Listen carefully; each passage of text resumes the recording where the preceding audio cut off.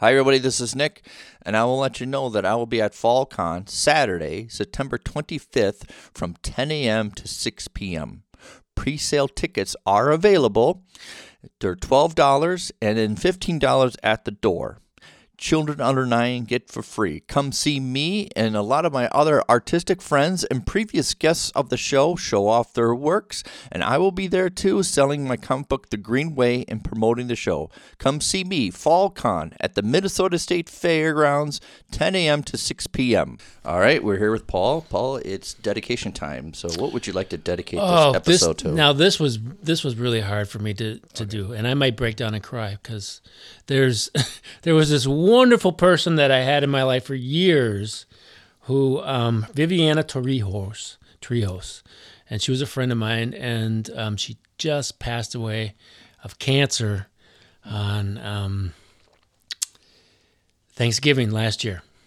Really? Gosh, I can't say anymore because I got tears coming in my eyes right now. Okay. Cancer sucks. I know. She had ovarian cancer. It metastasized to like every organ in her body, and she lived in Bogota. So you know what I mean?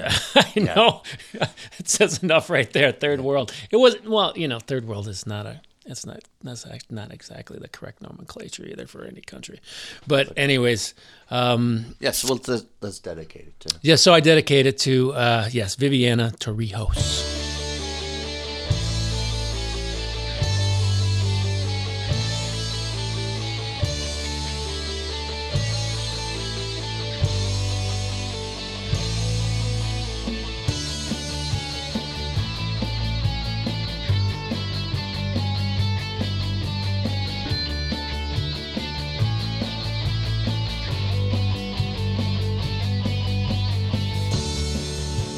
All right, we're back on the show, and today we have Paul E. Kahneman.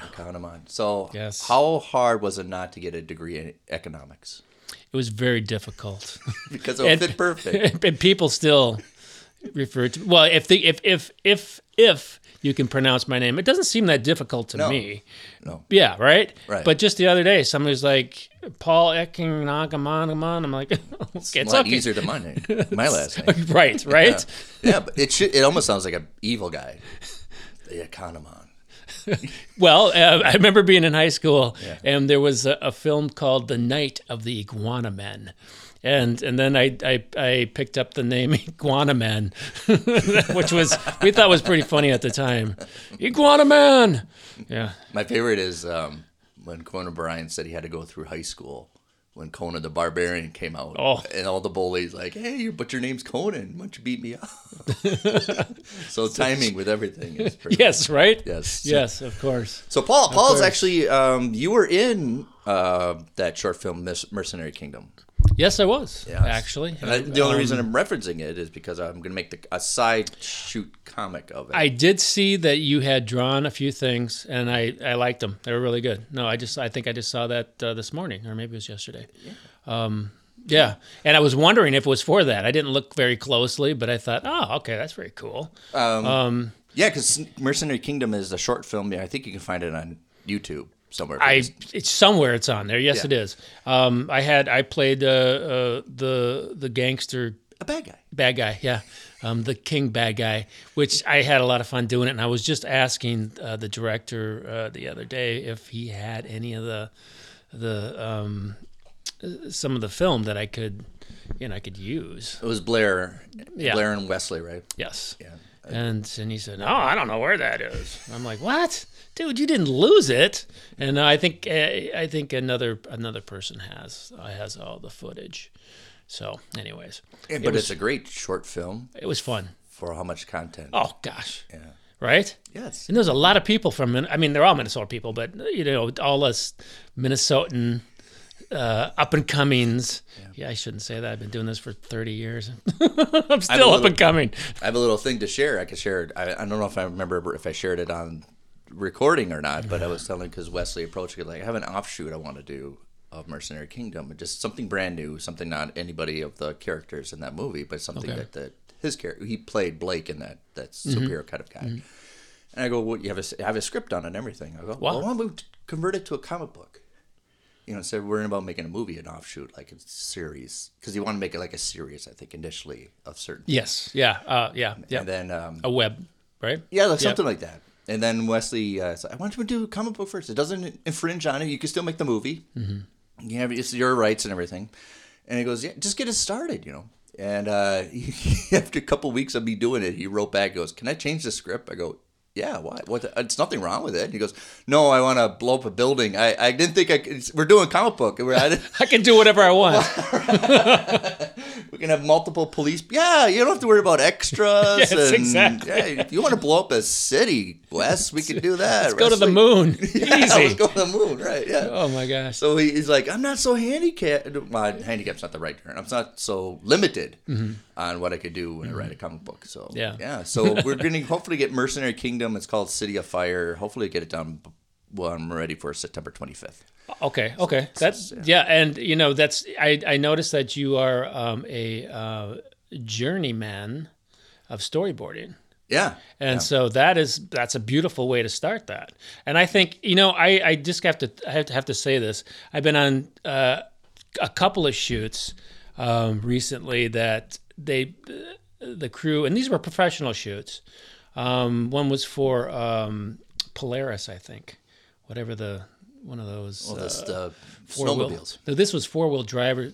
Oh, they do those too. Yeah. and I was amazed that they didn't have a storyboard. So my whole point is that here we are shooting a scene with this 4-wheeler, and they had to put all these chains on there and all this equipment to show that it could haul all this stuff.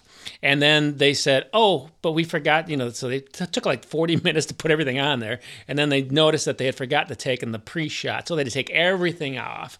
And if they would have a storyboard, they would have been able to look at that, check it off, and go to the next thing. And they didn't have a storyboard. And the shoot I was on the other night didn't have a storyboard as well. And I thought, well, right. Yeah. It's such a visual concept. Oh, it makes so much sense because you can sit down the night before and you can go through everything and you can see every shot that you want and every angle, and then you can think about it, because that's the other thing, and say to yourself, well, wait a minute, I'm going to need a close up here. Oh, maybe I need a POV over here. Who knows? Over the shoulder, whatever, and you'll know then because you're drawing it out. Right. Yeah. Right.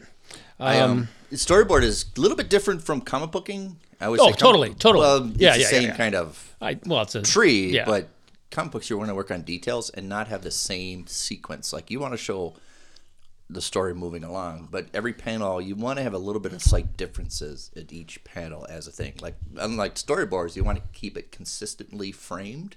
Yes, almost. yes. No, yeah. Yeah. And a very slow progression, and a very detailed progression from one thing to the next. So you may have 3 little captions, whatever, frames or whatever, that are just moving an angle or the different side of a particular, where you wouldn't want that in a comic book, obviously, because it would be redundant. And I don't do much detail for my storyboards because I don't want to. You don't need to have total detail. I just want the movement. Yes, where exactly. We're going, exactly. And the idea. And I always tell people, my storyboards are just an interpret of a script. It's even a good concept of, okay, I don't want that. Well, that's a good start from something you don't want. Now you can work on what you want. I don't like that one. And I did storyboards for Carlos Omar de Leon for his films. And there's a lot of things I put in the storyboards that are not in his films because I think he can convey to his, well, this is what I have in the storyboard. I don't want this. Let's think of something else that we could have. At least you have a starting point of where you want to do visually. Yes. Yeah. Now, are you guys are all you storyboard people? Are you all connected? No, but I do know some of them. Because I got a really good friend, Carlos. He moved back to Spain recently. Carlos Marino Maestre. Yeah. Do you know him? No. Okay. He was a story. He's like you. He did cartoons, comics, excuse me, and cartoon drawings and that sort of thing. Besides art, and he did storyboards, and but he's back in Spain. So if I'm a storyboard for hire, so I usually let the director have the power. What do you want? Do you want it just a loose interpretation, like give me a script and see how I do it, or you want a little bit of? I've had directors come here and like, I'm thinking of this movie, and this movie as I write this. So I make those little jot down the post-it notes of maybe watch that movie. Oh, get the okay. idea. Get of the what idea of sure. Yeah, that's a good idea. So Yeah. I had one somebody mentioned I want to do this Christmas movie, but I'm thinking of Terrence Malick's Knight of Cups, and I was like, okay, I'm gonna have to watch that to understand, even though it's a Christmas movie, of doing a Terrence Malick movie. Yeah. So, yeah. That's good. Do you do storyboards yourself? I used to do comics. You used to do comics. Yes, back when I was an adolescent. So no, I don't do it. You don't do comics but you. I don't draw as much as I used to. I mean, I don't draw at all like I used to. I don't know. What happened, if I just got out of it, if I lost the desire, but I used to. I got tons of stuff lying around from, years ago, but I don't know. It's one of those things, you're back. It's hard to get back into something, I think. Or the interest to. It's the desire. Right. And I don't know where I had that desire, because I don't have that urge to sit down at a table or whatnot and spend an hour, 2 hours maybe, yes. And you know what I mean, in the solitary. Yes. No, I used to love it. Now I don't know if I grew into like adult ADD maybe or something, but I can't focus long enough. And if I'm at a meeting, then I can draw. Then it's calmed down. Then I'm doodling all the time. I'll give you a little secret. When I do a comic book, I don't do it how you read it. I do little panels, different areas of the page at different times. So I don't go in order of how you even read it, like up top to left. So sometimes I'll have it spaced out, but I haven't figured out what I want to do with this one. But I really know what I want to do with the panel down the bottom. So maybe start with the panel down the bottom. Oh, okay. And then you might build into that, or step away from it, draw out of it, draw into it, as it were. So a lot of people think you start with a page. Where do you start with reading up in the top left, right? But I don't really do that. Sometimes I figure out. But ultimately, you will take each frame and put them together. Yeah. Yeah. Yeah, you want to plan that out a little bit. But I can see how the artistic mind would, because you might drift off and go, "Ooh, I got an idea," and then you'd want to draw that. Yeah. And then you'd go, "Well, wait a minute, that doesn't really fit in with this, but maybe I could use that later, or I could draw into that." I could put. Yeah, I think that's probably the best way to do it. I think my mind thinks like that's like a puzzle rather than like a completed puzzle. But is it like a puzzle that you're searching to complete? Yeah. Yes. Yeah. So each page is a little bit different. Mm-hmm. And everybody thinks, well, it's a one story, but each page is actually I always consider it a battle almost. Like each panel's battling for its own space. That's how I view it in my mind. Like each panel's like craving, like, no, don't forget about me. Make sure I stick out too. Wait a minute. Don't leave me here. So it's almost like I always think about anything creative, movies, storyboards, comic books. Where it really flourishes is what it's telling you that it needs rather than you telling it. Oh, yeah. I think I read that Stephen King, as a writer, tends to do that with some of his stories. That he'll follow the progression, the outline, the idea, but each time he starts writing, he doesn't really know where it's going to go. And as things crop up and ideas spring in, then he goes in that direction, and maybe he'll come back to whatever the other idea is. Yeah. I don't know if this makes any sense, but it does. It does. I think because like Michelangelo, when somebody said, "How did you carve David?" and he's like, "He was just in there. I needed to get him out."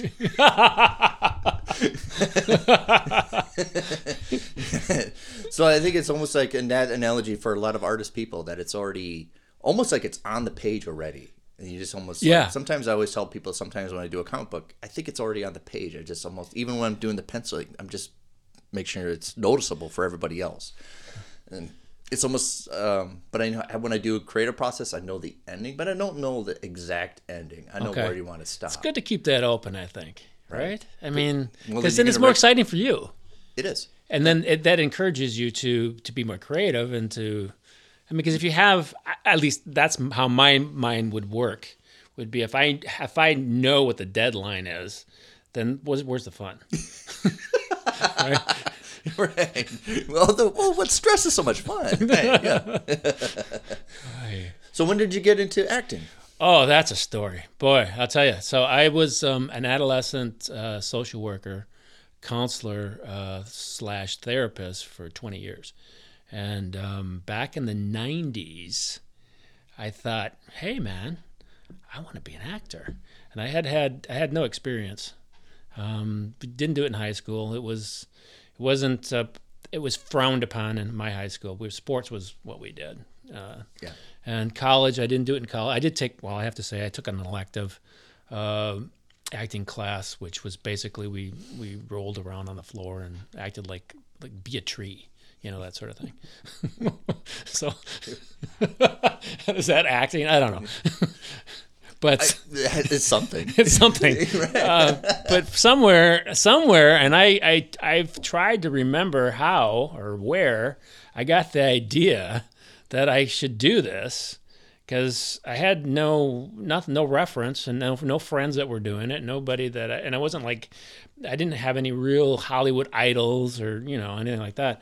But my sister was a photographer, and she worked for the Walker, and she still works for the Walker. Oh, really? Yeah. The Walker Arts Center. The Walker Arts, yeah, she's been there for 30 years at least. I don't know, maybe 40. Oh my gosh. Well, meanwhile, while people are getting laid off, she's like the core of all the art that comes in and out, photographs it, and my favorite time there is going to see the top British commercials of the year. Oh yeah, isn't that fun? I love. Yeah, okay. Nobody does commercials better than the British people. No, they don't. Yeah. So you're okay. Your sister still works photography there. That's fascinating. Well, she does cataloging. I think that's basically, it's hard. Her job continues to grow as they let people go, especially during the COVID 2020. There was, people were kind of being let go because the place was closed. So right. But her job got larger. She's in the bowels. I shouldn't say the bowels. She's in the basement of the institute, of the art institute, and works down there. So anyway, she was a photographer, and I had this idea that I knew I needed to get a headshot. And so that's one. Yeah. Right. Yeah. Okay. Back to that. At least you do that. I knew that. That's all I knew. I needed to get a headshot. So she took these and I'm telling you, these headshots are just hilarious. When I look at them now, I had just gotten back from Hawaii with a buddy of mine, and my hair was like, I had hair then. It was down to my shoulders. It was like Michael Bolton hair. You remember Michael Bolton? Right, but it was like Patrick Swayze point. Yes, totally, right? Yeah. And it was blonde. It was so blonde. And I had a mustache. You would have been perfect for a porn break, man. I think you had a Freudian slip there. Did you say porn? Point Break. Point Break. I'm mixing up because for my YouTube channel, Kyle Nick on Film, we just reviewed Lee Marvin Point Blank. Oh, so I have to. Got it. Yeah, that's a tongue twister. That's a tongue twister. Yeah.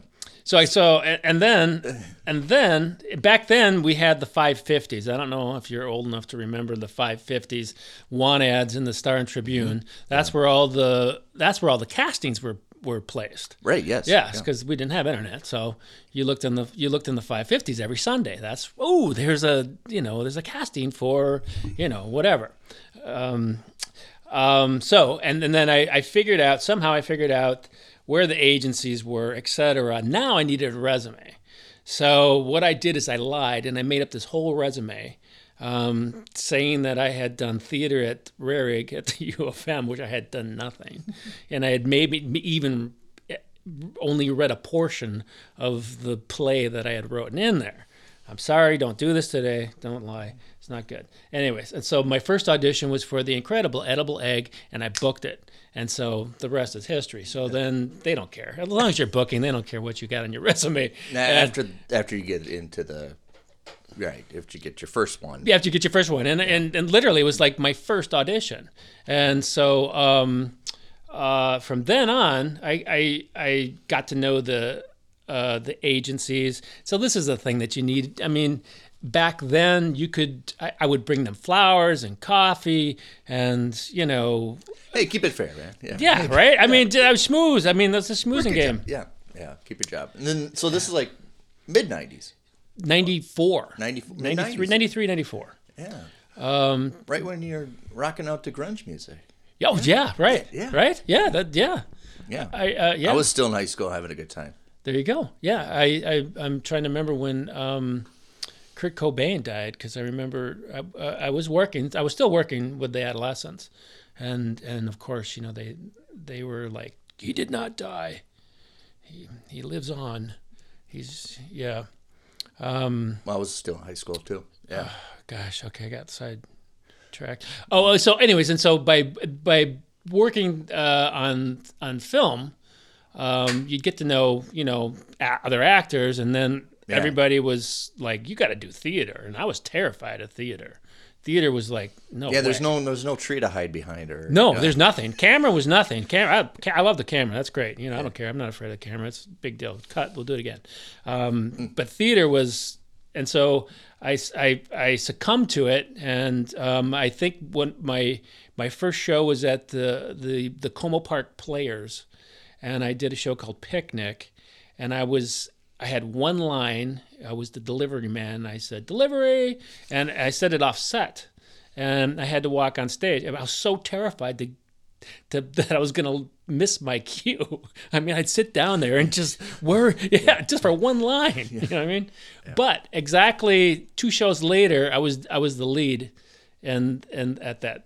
You had a massive jump. Yeah. So, and then I went to Theater in the Round, and I ended up doing Tony and Tina's Wedding at Hay City Stage. Oh, that's fun. Yeah. That was famous. That was... Here in Minnesota, Tony's and Tina's. That was like the audience participation a little bit. It was like back then, that was one of the things. It was all kind of a progression, you know, like in Minnesota, everybody who's an actor will eventually do a Best Buy commercial. Now, that's not so much anymore because they don't shoot them here, as far as I know. But, you know, eventually. Theater in the Round, or not Theater in the Round is another step that you have to do a show, Theater in the Round. And eventually you'll be in Tony and Tina's Wedding, because this was an ongoing show back then. Yep. It's not anymore.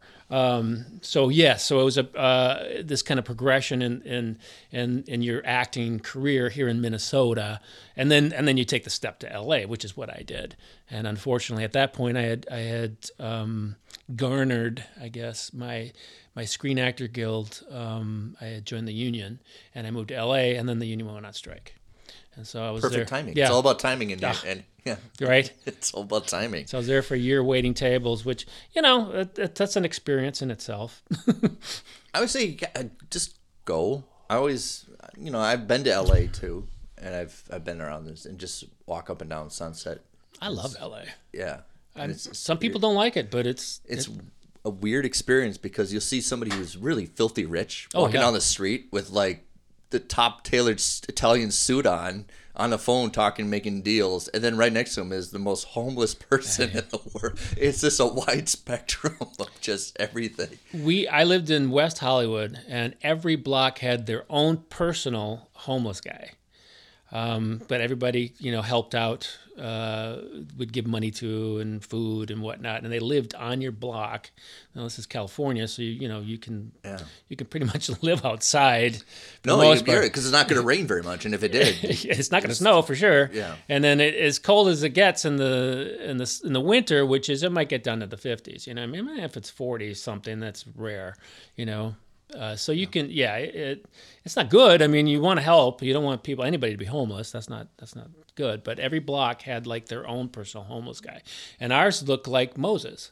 He had this big white beard and long white hair, and he wore He did kind of look like Charlton Heston. Huh? Yes, he did, and a white robe that was always clean. He always had a just immaculately clean robe. Is he washing in the ocean? I don't know. I mean, I'm sure somebody was doing his laundry.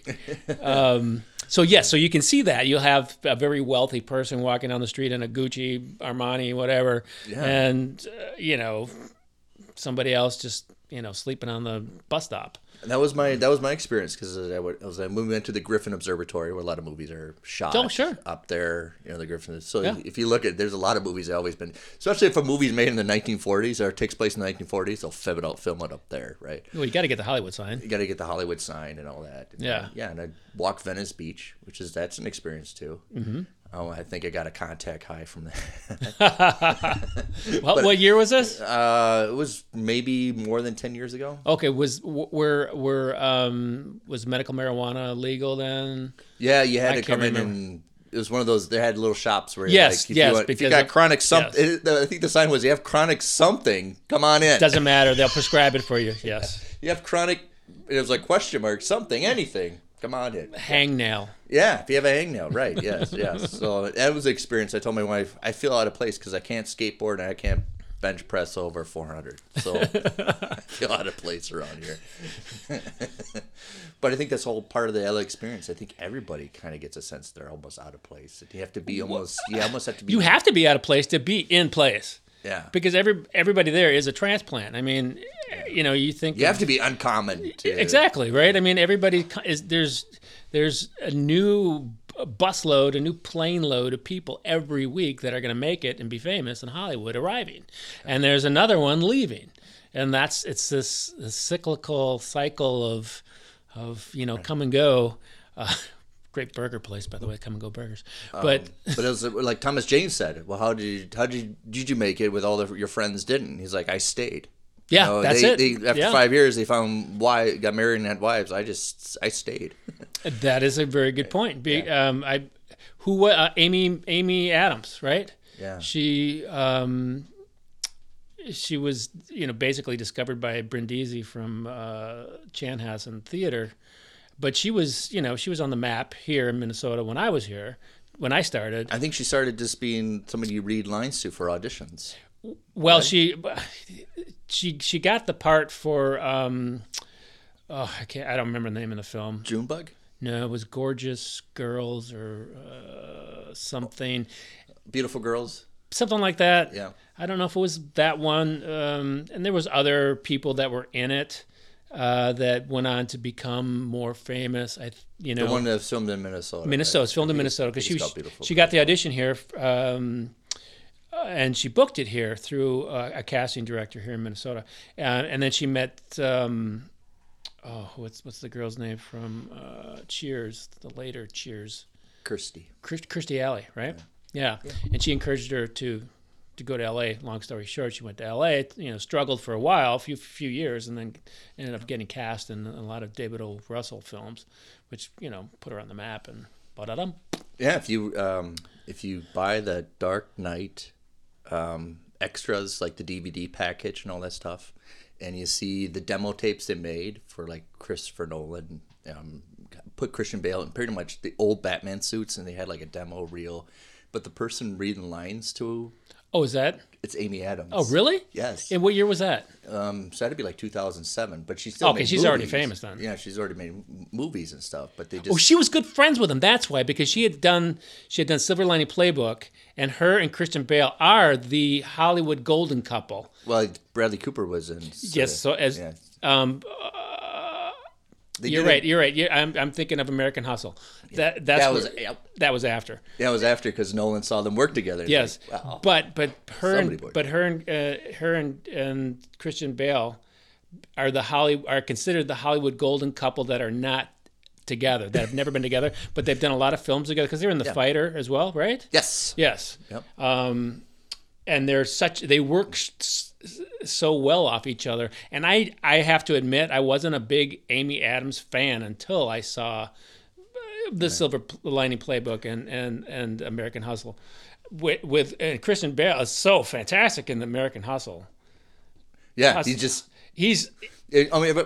a shortchange about somebody just gains weight but he does really good. Oh, he does fantastic. He's a character, but this is the thing. He puts himself into this character, and he is this character, like in The Fighter. I mean, in The Fighter, he's that crazy brother, and he's so nuts, and he's so hyper, and he's because he's a meth addict or he's a crack addict, I think, in that film. Yep. And but you buy into it. Oh, totally. Yeah. And that's is it method acting? Yes. I mean, you get so into the character that you continue to live it and be it, and you pick up these little mannerisms. No, he did.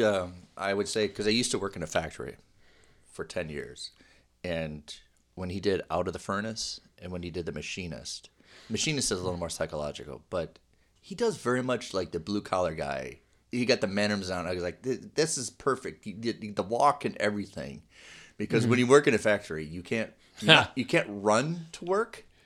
So the running to work is almost around people like, you're kiss ass. Oh, if really? You're racing Okay. to work to punch in the clock. Right? Yeah. But if you walk too slow, then it's almost like you don't want to be there. There's a certain rhythm to everything. So you got to play it, Right? You got to play it. And he Perfect. did, yeah. And then also I learned about being working maintenance in a factory. Never have a clean uniform on. Have a little bit dirty, because if you have a clean uniform on, You haven't been doing it. The management will come down to you thinking, what are you doing wrong? You're slacking off. Have a clean uniform. Makes sense. So, and always have something in your hand. If you work in a factory, Have even in your hallway, have something in your hand. Not just a cup of coffee. Have a tool, a clipboard, or something.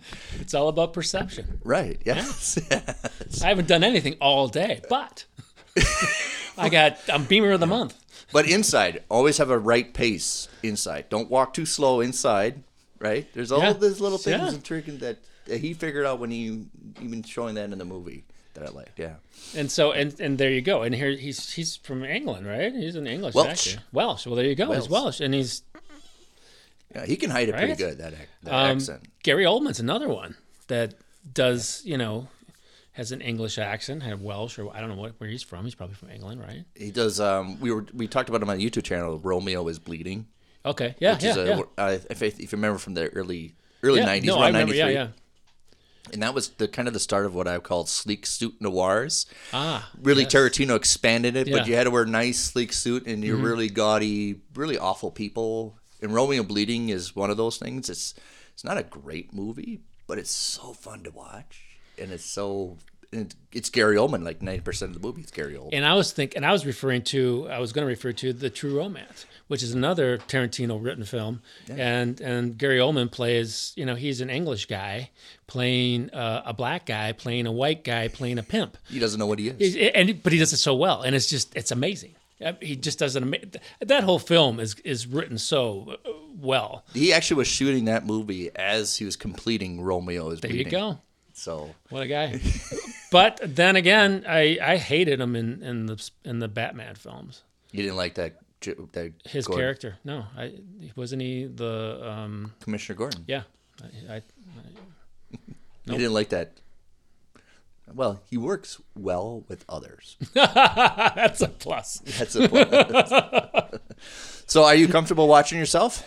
That's interesting. I don't even want to comment on that, because whenever I hear this, I don't know, maybe all actors are like this, but whenever I'm wrapped with a film or a commercial or anything, Yeah. I always think of the things that I should have done.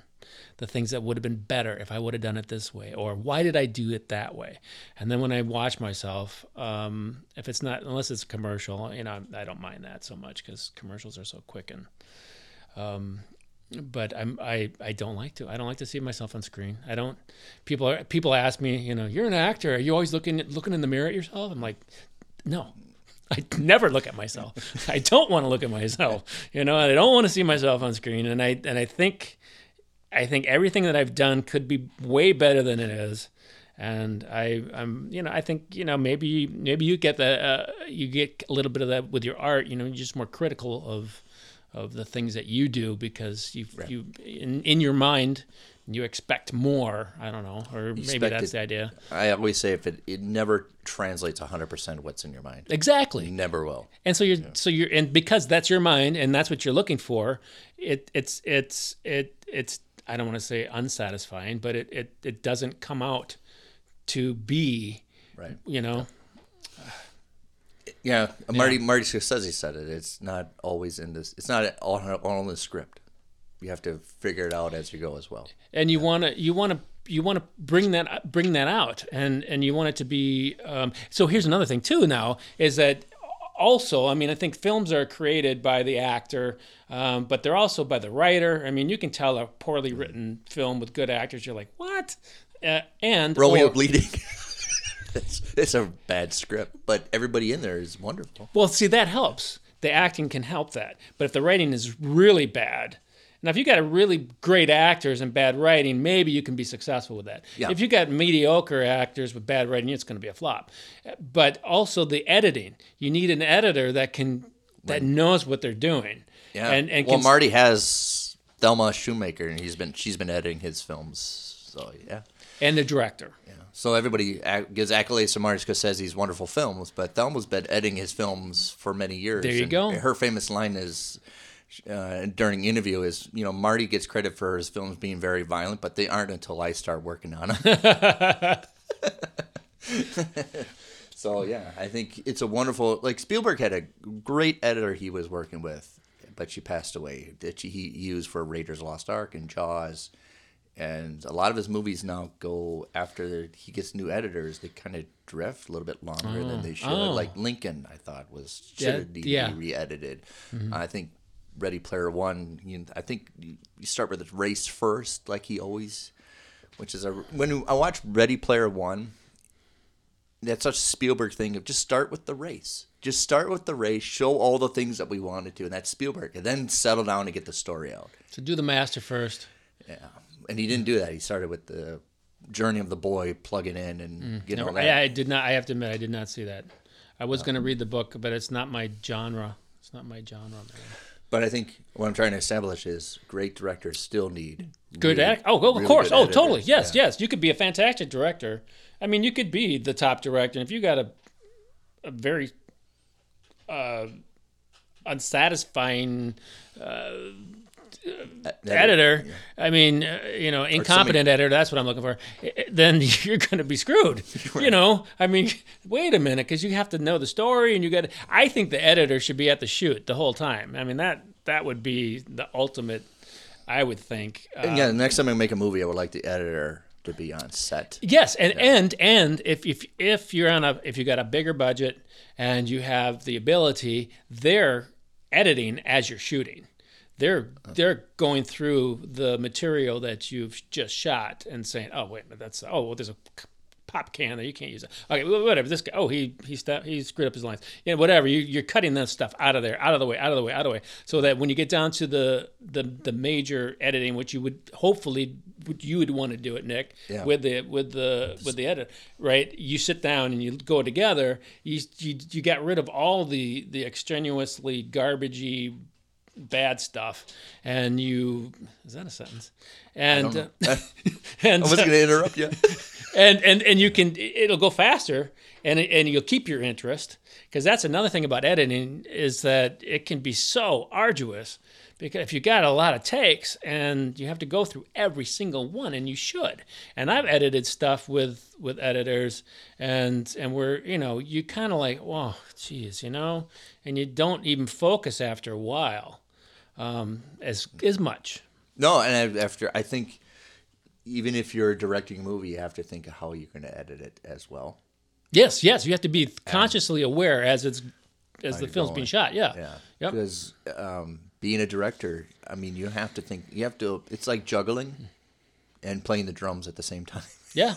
You just have to keep that balance. Well, there's a lot of other things. Yeah. A lot of other things. Right? Yeah. I mean, because you're constantly thinking, okay, where is this going? Is this going to fit into that? And then you might even have an idea. And I've seen this before where you go off the storyboard because you're on set and you think, oh, this would be great if we added this. Right. And I always say, where are you winning? You bottom slate.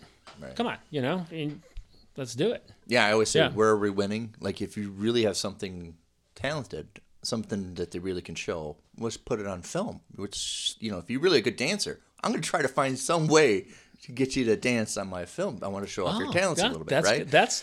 If you're really good at something, I want to kind of show it. I mean, how hard was it for Tarantino to tell Travolta, we're going to have a dance scene in the movie here, Pulp Fiction?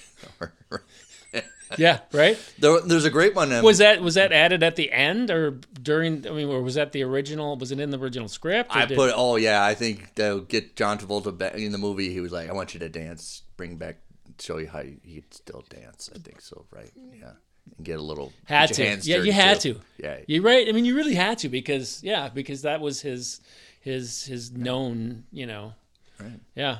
There's a great a little snippet on it before we go to break. And I was just watched the movie Body Heat from 1980, Kathleen Turner and William Hurt. Yeah. But the story's a noir and all that stuff. But what I was going to say is there's a little snippet of Ted Danson dancing on the deck, waiting for William Hurt. He's just gracefully dancing.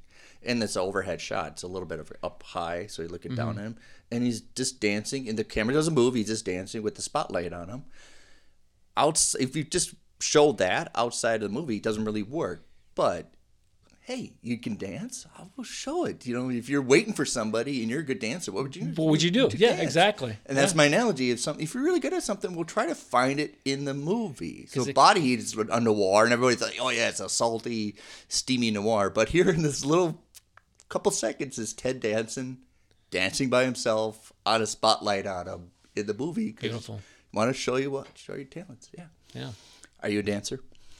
I can dance. Okay. I used to think I was a great dancer. I mean, I think that alcohol had a lot to do with that. You know, in my younger days. I did a show. I did do a show where I had to dance for a year. It was called Johnny Sent Me. And it was at the Lumber Exchange building right on Hennepin and 4th. In downtown Minneapolis, yeah. Downtown Minneapolis. I don't think Tony and Tina's had come back yet when we started. I know that it had reopened because they had it originally in 94, 95, and then it left.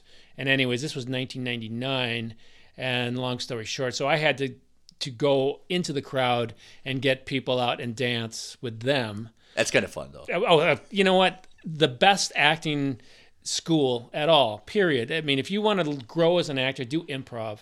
Be in a show where you're being watched, where you have to do improv. There is nothing better than that for acting. I learned more from that experience because then the shows that I did after that, theater or filming, you know that at any moment, something's going to go wrong or something's going to happen. Yeah. You got to be able to improvise. And if you got that ability to do that, then there's nothing to worry about. And you'll never be afraid ever again in front of the camera, in front of a stage, ever, because you've got control of the situation and it doesn't matter. And that's what I learned from doing improv. And that's how I ended up in Tony and Tina's wedding. And that was another experience where, all you had to, I mean, my part was I played Michael Just in that film, in that show, which was Tony's ex-boyfriend. So basically my part was just to go around and harass people. That's all I did. And try to sell them marijuana. And I'll tell you what, I would sit outside because there was a little patio out front. Okay. At the Hay City stage, and I would say, "Hey, you want to buy a joint? Come on, man! You know, it's really good weed. You know, to people, to patrons, right?" Yeah. And and nobody ever wanted. You know what's interesting? Nobody ever wanted to buy a joint from me. But you batted zero. But there was a off-duty cop that went to the show and went into the show then and called the police, saying there was a guy harassing the patrons trying to sell weed. And so there I am at the show. The cops show up and they tried to arrest me. They pulled me out. They got me against the wall and they're like, "Dude, you're trying to sell marijuana. These people are trying to act. They're trying to do a show." I'm like, I'm in it. I was not supposed to break character. This was the thing with, you were never supposed to break character. That was no. So the first 5 minutes while they're frisking me and I'm against the wall, I'm like, "Get out of here, come on," And then I had to get the stage manager to tell him that I was in the show, and they couldn't believe it. They were like, "What? Get out of here!" They felt embarrassed, and it was just hilarious. But so, I wish I was at that show. But it seemed like you had an authentic experience. I did. Yeah. It was grueling. It really was. It wasn't much of acting.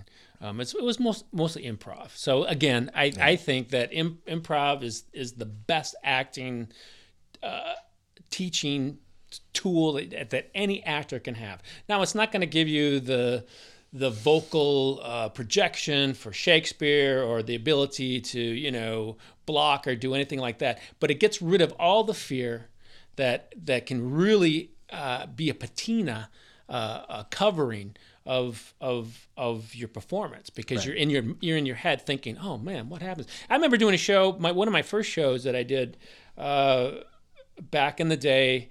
After I finally, I guess we kind of digress from my story, but I eventually ended up loving theater and auditioning for show after show after show. And I would be doing a show, rehearsing a show, and auditioning for shows. And that was kind of like this progression. And I remember doing a show. It was for Burnsville Players or something like that. You do whatever. You went anywhere to get into a show, and they had cast. I did 5 musicals. I did not sing in one. No background, nothing. I did all the parts that didn't have singing. So that tells you about my singing voice. And so there's this. I did South Pacific. The guy that I was playing against, that was in most of my scenes, could never remember his lines. Oh no! Never. So I know. I mean, literally, and so I would be terrified before. This was in the mid '90s now. So it was before I did any improv. And I remember being, oh my God, I was so scared that he's not going to remember his lines, and I'm going to get up there, and it would happen every single time, and he would just be like a deer in headlights, and you'd be like, oh crap, And so basically, you'd make stuff up, or you'd stammer, or I know that we must have had some bad scenes. Yeah. I think eventually, maybe by the last show, I had memorized his whole part, and I would just say his lines and try to work them into my own, and then try to get out of the scene. But it's that freeze mechanism where I'm sure he knew the lines, but it's not okay. Time to go at bat, and you're like, exactly right. Yeah. But if I would have had the confidence back then, I was new. I didn't know anything, right? So, but if I would have had that confidence later, put myself, 5 years later, and put me in that show, and I would have loved it. Go ahead, I don't care. I need more lines for me. You know what I mean? If you can't remember your lines, well, I'll do them. Right. Yes, I love that. Which is before we get to break. Oh. Adam West and William Shatner were fantastic about it, because they realize the longer you talk, the more time you get on screen. So even Robin had to talk really fast because Adam would take his time talking. All right. All right, we're going to take a small break and back more with Paul. Hi, everybody. This is Nick, and I want to talk to you about a film that I'm really excited about, looking forward to. It's about superheroes. It already has a GoFundMe campaign started. It's from filmmaker Zach A. Crotty. It's a new superhero film about a civil rivalry like no other. Abrina is a reporter who investigates stories of powered individuals and wishes to connect with her sister, Jill. Jill is a literal cold-hearted genius criminal mastermind who has other plans in mind. Their reunion will cause more harm than good in this 2-part story called Frost, premiering this spring 2022. Filming begins in October, but you can help make this film a reality by donating to its GoFundMe campaign. We'll have the link down below. In doing so, you should receive one or more rewards, including your name listing on the film credits. People, you got to get onto it. I love superhero films. I love civil rivalries. I'm looking forward to this film. Check out the GoFundMe campaign for the film Frost. When we came back into Rome, I got a message from one of my sales girls here in the office saying, "Oh, Sel, we need to talk to you." Yeah, at that point in time, I had no idea what was in store. Oh, shit. I think there's an issue. The entire amount has been pulled out of our accounts. This is Fool Me Twice. This is a podcast about diamonds. My mum and I were approached by a woman in Hong Kong who owns a diamond business and had a pretty compelling story to tell.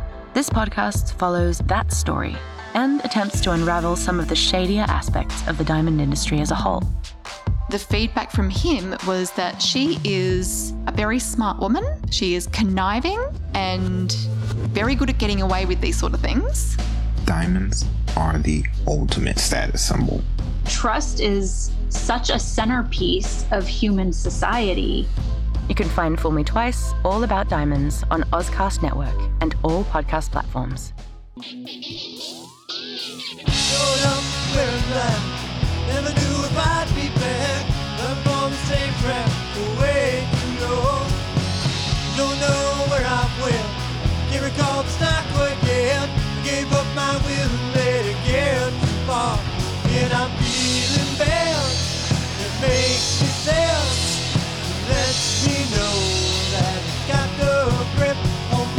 All right, story. we're back with Paul, and Paul, I just told him off prep that I used to be a referee for 20 years, but you played a referee for commercial. I did a commercial with Dante Culpepper for, I think it was Sprint phones. It was one of the phones, And he's an Minnesota Viking quarterback. Minnesota Viking quarterback, first round pick, I think. He was our quarterback for at least 5 years until I think he had a Achilles problem. Yeah. But anyway, so this was oh my gosh. Late 90s? No, this would have been like 2000s, maybe 2001, 2002. Yeah. And this involves Ocho Cinco, if you remember him. He was a receiver for the Bengals, I believe, at the time. I think his name is Chad Johnson. Chad Johnson, yeah. So it was a commercial that you played a referee? It was a commercial. It was big. I mean, we shot it at the Dome. Yeah, the Metrodome. Okay. So they rented the Dome for 3 days. So we shot there for 3 days. So I don't know what it cost to rent the Dome, but it's got to be something. And and I played a referee, and this is a fun story because there's a lot of little things that happened in this story. One, I was SAG, so it was a good gig, got well paid, was going to have good residuals, et cetera, et cetera. But the little sidebar here is that the stands were filled with extra non-union workers. And the interesting thing about this was that the non-union people had their own craft service table. And then the SAG people had their craft service table. Now our table was loaded with stuff. I mean, it was overflowing. Makes sense. Yeah. And the non-union people only had like peanuts, maybe M&Ms. And so you'd see them hovering, trying to get to our table, but we actually had a guard that would guarding our food. I'd never seen it to that extent, the dichotomy between the union and the non-union. Anyways, and so I played a referee. Where'd you get the costume? Oh, they just give it to you. They fit us. We had costume fitting. How'd you look in a clown suit? We called it, when I used to be a referee, we call it the clown suit. I looked like you would expect. I thought I looked pretty good, actually. A lot of times it's all about appearances. It is. Yeah. Well, I'm not really a ref, so there you go. No, yeah. And so they had Dante Culpepper was the star of the shoot, and they had hired a non-professional football team to play the other players. Got it. So they didn't have to pay them as much as they paid Dante, because I'm sure they gave him $1 million or whatever, something like that. So we had the full team on the field, and they're playing a game. And anyways, the commercial was basically Dante gets to the goal line. He has the ball. He gets tackled right at the goal line. He pulls out his phone from Sprint. He takes a photo and sends it to his coach, because this is the phone. Cell phones were just coming out, and the idea that you could take a picture. Take a picture, yes, and then send it to the coach to see if he was over the line, right? They shot that 3 days, and then we shot at a Sprint store. I don't know if it was Sprint or Verizon, whatever. And for a couple of days, it was a great gig. You know what I mean? This was a great gig. Yeah. So to get back to Ocho Cinco, Chad Johnson, he had now this was during the football season. It must have been during the football season. He had stuffed a phone down his sock during a real game. Doing a real game, and then pulled it out and was, after making a touchdown, was on the phone and then chatting on the phone. So then the NFL banned phones from the playing field. Right. So they had to scratch this entire commercial. So it never made it to play. Because if you air the commercial, it's almost like you're enabling and almost encouraging, even though the NFL is like, no, we don't. We don't do. Yes, I think the NFL put the kibosh on it. I'm sure they did. And so here, 3 days of rental of the Dome, 2 more other days of shooting, and then, Dante, and all these millions of dollars. Of course, it's nothing to Sprint, it's no big deal. But it was huge to us, because then we want to be on TV. Yeah, we didn't get any residuals from it. Because it's all about timing. Yeah, timing and everything. If you didn't know, previous guests, and she guest of the show, Julie Conan. She used to work for NFL Films when she lived in L.A. Okay. She edited them and everything. Oh, so, nice. So she was, and then it was kind of a little side note. But when she came into my house, she's like, "Your TV adjustments and knobs are all wrong." Did she adjust them for you? Yeah, she's like, the tint needs to be here and everything. And then, Good. Did she come to my house? I've been watching TV wrong for all this time. You didn't know it. Did you notice the difference? And did you go? I did. Right. I did. Yeah. Yeah. Never used the standards. Here, I'll show you how it'd be better. So to make sure that I just want to advertise that she really knows her camera. Oh, so okay. her movie, I think one of her short films is at the Duluth Superior Film Festival. Oh, nice. Yeah. So Julie Coney used to work for NFL Films. Yeah. And this isn't the Catalyst Film Festival. That's different. But they're based in Duluth. You're Yeah. right. Okay. Yeah. I would when I was refereeing. I would just a little note, but I would have a whistle that would actually go behind my belt. In the industry, we call it the dick tickler. Oh, Jesus. Loves us. Sorry. But the reason why we have such a long cord is to make you hesitant to blow your whistle, to make it actually a journey. To No pun intended. Well, No pun intended. No pun intended. But actually, because it's so long, you take time to grab it and blow your whistle, and then everything stops. So there's a way of slowing the game down for us. Okay, but you wouldn't adjust it, because I know that me personally, I would have adjusted that whistle so it was easier to grab. I don't care what anybody says. Well, here's a little thing. I never blew my whistle on every play because it will screw you up if you want the mechanics. And now basketball, of course, you have to do it. That's part of the mechanics. Stop. What the heck? Why are we stopping? But football, whistle's only announcing to everybody that wasn't participating in the play is over. If you blow the whistle before the play is over, then you're in trouble. So yes, of course, yeah, right? Because that's the end of the play then. Yeah, and I've screwed that up many times too. It's called inadvertent whistle, where the play's going and you blow the whistle and they're like, "Oops, sorry, that's my I didn't fault." mean that." Continue. So that's why I got the extension when I screwed up so many times. Sure, I am not going to blow the whistle until I guess you live and learn, right? That would learn. be that's a good filter for you for blowing that whistle. So with commercials, stage acting, film acting, is there any part of it that you want to continue on? There's something else, a new journey that you want to do with acting? I don't know. I think I've done it all. I mean, I just want to continue on. I love doing it. I mean, I'm retired from my counseling, and this is what I do. This is all I do now. So I love doing it. I mean, who said, find a job that you love doing and you'll never work a day in your life. And that's what, I'm working a lot now. I mean, of course, COVID was, I think I did one film. Right. Yeah.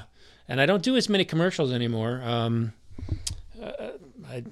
Whatever. And I used to do a ton of print. Oh my gosh.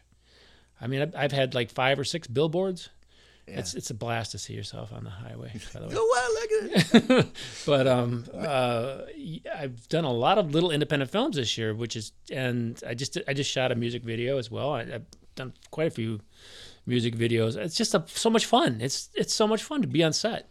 And to see everybody, because you know everybody, so it's like a reunion of sorts, right? Yeah. I used to love. I used to be on set too, and you get trapped like, hey, yeah, exactly. And I haven't seen you. And then all of a sudden the director's like, we got to work. Oh, dang it. Okay. Same with auditioning. Yeah. You get to an audition, and there's people that you haven't seen maybe for a couple of years or a couple of weeks, maybe yesterday, but it's like, dude, what's up? What's going on? It's like a reunion. And if you're like me, which is, you're kind of loud and gregarious and, everybody's your buddy, and it's just so much fun. It is. Yeah. And so I used to just, in the beginning, I hated auditioning because I was terrified of it. And somewhere around probably the improv days, I learned that, no, auditioning is a blast. It's, and once I got that in my head, then it was like, oh my God. Because I used to walk into an audition and keep to myself and not look at anybody because I didn't want to lose my mojo. You know what I mean? If I look at somebody else, I'm going to look at them. I'm going to think that they're better for that part than I am. And so I'm just going to just blow it, And then I got rid of that. And it's so much fun to audition. If I can relate to my story, going back to refereeing, when I was refereeing, you're working hard and trying to get ahead, and you trying to move up, and all of a sudden you're doing the real high class games, and all of a sudden you're doing a little bit of college. You're thinking moving up, but then the anxiety, like, oh my god, I got to make sure and everything, big time. And then like you, eventually I got to the point where I wasn't interested, even though it was important to pay well doing college and all that stuff. I like the small town football games. And just going, because that's where you remember, like, God, this is the reason why I liked it. Because it's a small town where the entire town is closed up. The only thing that's on is the stadium lights. And that's the whole world. Nothing. It's almost like the whole world shut down. And that's the most important thing going on. And it was fun. It was there's a little more amateurish. Yeah. It was a little more, and then you're like, it's a little more relaxed. I wouldn't say obviously it's very important for them. You know, I think if I'm following your trajectory here correctly, I can make an analogy with L.A., and that's how I felt going to Hollywood. In Minnesota, I'm kind of a medium-sized to big fish in a tiny pond. In Hollywood, I was a minnow in a giant ocean, nobody knew anybody. I mean, you'd go to audition. I didn't see any of these people before. Nobody was friendly. Nobody was nothing like that. No, that's when I did college. That was kind of like that because it was very important. We all have to do our job and do it very well. And it was really boring. You have to stick to your jurisdiction, so you can't watch the entire game. You're watching a little slice of the game through the entire time. And it was really boring. And it's really serious. It's really professional and everything. And then you go down a little small town where it's like small man football, and everybody cares and rooting, and it's the bugs are getting you. Yeah, I can picture it. Yeah, totally. Eaten up, but what the hell? Yeah. Before we cut, you're going to be participating in a film with our previous guest, Charla. Yes. Oh, this Charla is Marie correct. Bailey. Yes, I have to make sure. Is she was very. Her name's not Charla. Her name's Charla Marie. I know. I've experienced that correction as well. So don't feel bad about that. No. Yeah. So she was this previous guest, and she also, before she left last week, she was mentioned that she was going to do this movie with you, and I think previous guest Lori Ruvers is with. Yeah. So yes, it's an Owen Royce film. It's called Searchlight. It's a great story. It's a fantastic story. It's so funny. And I suppose Charla already went through this. Charla Marie already went through this. A little bit off air. So I don't think I'm not giving anything away by giving you a little idea of the synopsis of it. It's a film about Nixon and Jackie Gleason and their friendship, and how Gleason had some desires, some interest in UFOs, and Nixon, being Nixon, had some actual access to UFO ships and aliens. Now, this is a true story, which has never been verified, but apparently Nixon showed Jackie Gleason an alien. So, but it's just a hilarious script, and it has to be as Jackie Gleason. So, right. E.J. Subkovic is, and I'm saying his name wrong. Sorry, E.J. I've known E.J. for years, 30 years, probably 20 years, since Tony Tina's wedding, I think. He was in that. Plays Jackie Gleason. He does an excellent job. Good. And Owen Royce plays Nixon, and he wrote it, and he's directing it. He's spot on. It is just so good. You got to have that little hunch over. They're gonna do some prosthetics. They got Chris Ballast as our makeup guy, who I think he's got an Academy Award. I remember right. Yeah, for one of the Star Wars, maybe? I can't remember. Yeah. Our listeners would probably know and probably tell us. But. Yeah, okay. I've worked with him before. I love him. He's a great dude. He's so nice and friendly and sweet and wonderful. And I don't know much about it, but it's very tempting to go way overboard with the comedy and you could. Yeah. I think these guys are professionals. They're good. They're good. It's that tempting to go way overboard, but also, especially with those two guys, you have to do it almost underwhelming a little bit at times too. I think they were talking about that at the read-through the other night. Really? That they both had qualified themselves after studying to just not be a caricature. That's the thing that you don't want to be, is a caricature of that person. Like Nixon is easy to be a caricature, right? I mean, Marty Nixon. Scorsese did that with Cate Blanchett when she had to play Katharine Hepburn in Aviator, and she was doing a caricature of it, did them with the voice and everything. And Marty had, look, you're not Katharine Hepburn. You're never going to be Katharine Hepburn. Be Cate Blanchett doing Katharine. There you go. And then it just kind of, And these guys, they got it. I think they understand that. Wonderful. It's going to be called Searchlight. Searchlight, yes. When are we going to start principal filming? September, the second week of September. Yeah, starting the second week of September. So. Okay. Yeah. Exciting. It's exciting. And I feel honored to be a part of this. It's a short film. Or it's going to be a short, but I don't know what you would call it, because it's longer than a short. I mean, it's going to be like 20 to 40 minutes. All right. So that's not quite I think 40 minutes is a full-length feature. They consider that a full-length feature. 40 minutes or beyond. So, but maybe let's say this is going to be 20 to 30 minutes. So it's still a short. Exciting. But it'll be a really beautiful piece, I think. A lot of great people working on it. It does help. I remember one person, we had Kyle Hester from LA, and his clue is, you want to make a good film, don't hire people that suck. That's great advice. Hire people that know what they're doing. Yeah. Yeah. So we're calling this a short narrative drama where Nixon meets Gleason. It's a secret meeting at a Homestead Air Force base. It's got Lori Rovers, right? Yeah, she's a previous guest of the show. Okay. Charlotte Marie, Dante Pirtle, myself, Owen Royce, Reina Rio, star, is the producer. She's a wonderful, wonderful person. She's amazingly talented, and she's picked up a producer position within this and has done a great job. I can't imagine. She says she enjoys being a producer. I would hate being a producer because there's so many little things that you got to do, and you just, if I had hair, I wouldn't have any because I've been pulling it out. But so my shout out to Reina for being such a wonderful person for doing this and all the great work that she's done. So. Wonderful. Well, we'll definitely look forward to it, and we have to definitely have you come back and talk about it. Oh, for sure. And anybody else part of it. Yeah. It's called Searchlight. Searchlight. This was my character is a Secret Service agent, and Nixon's handle was Searchlight.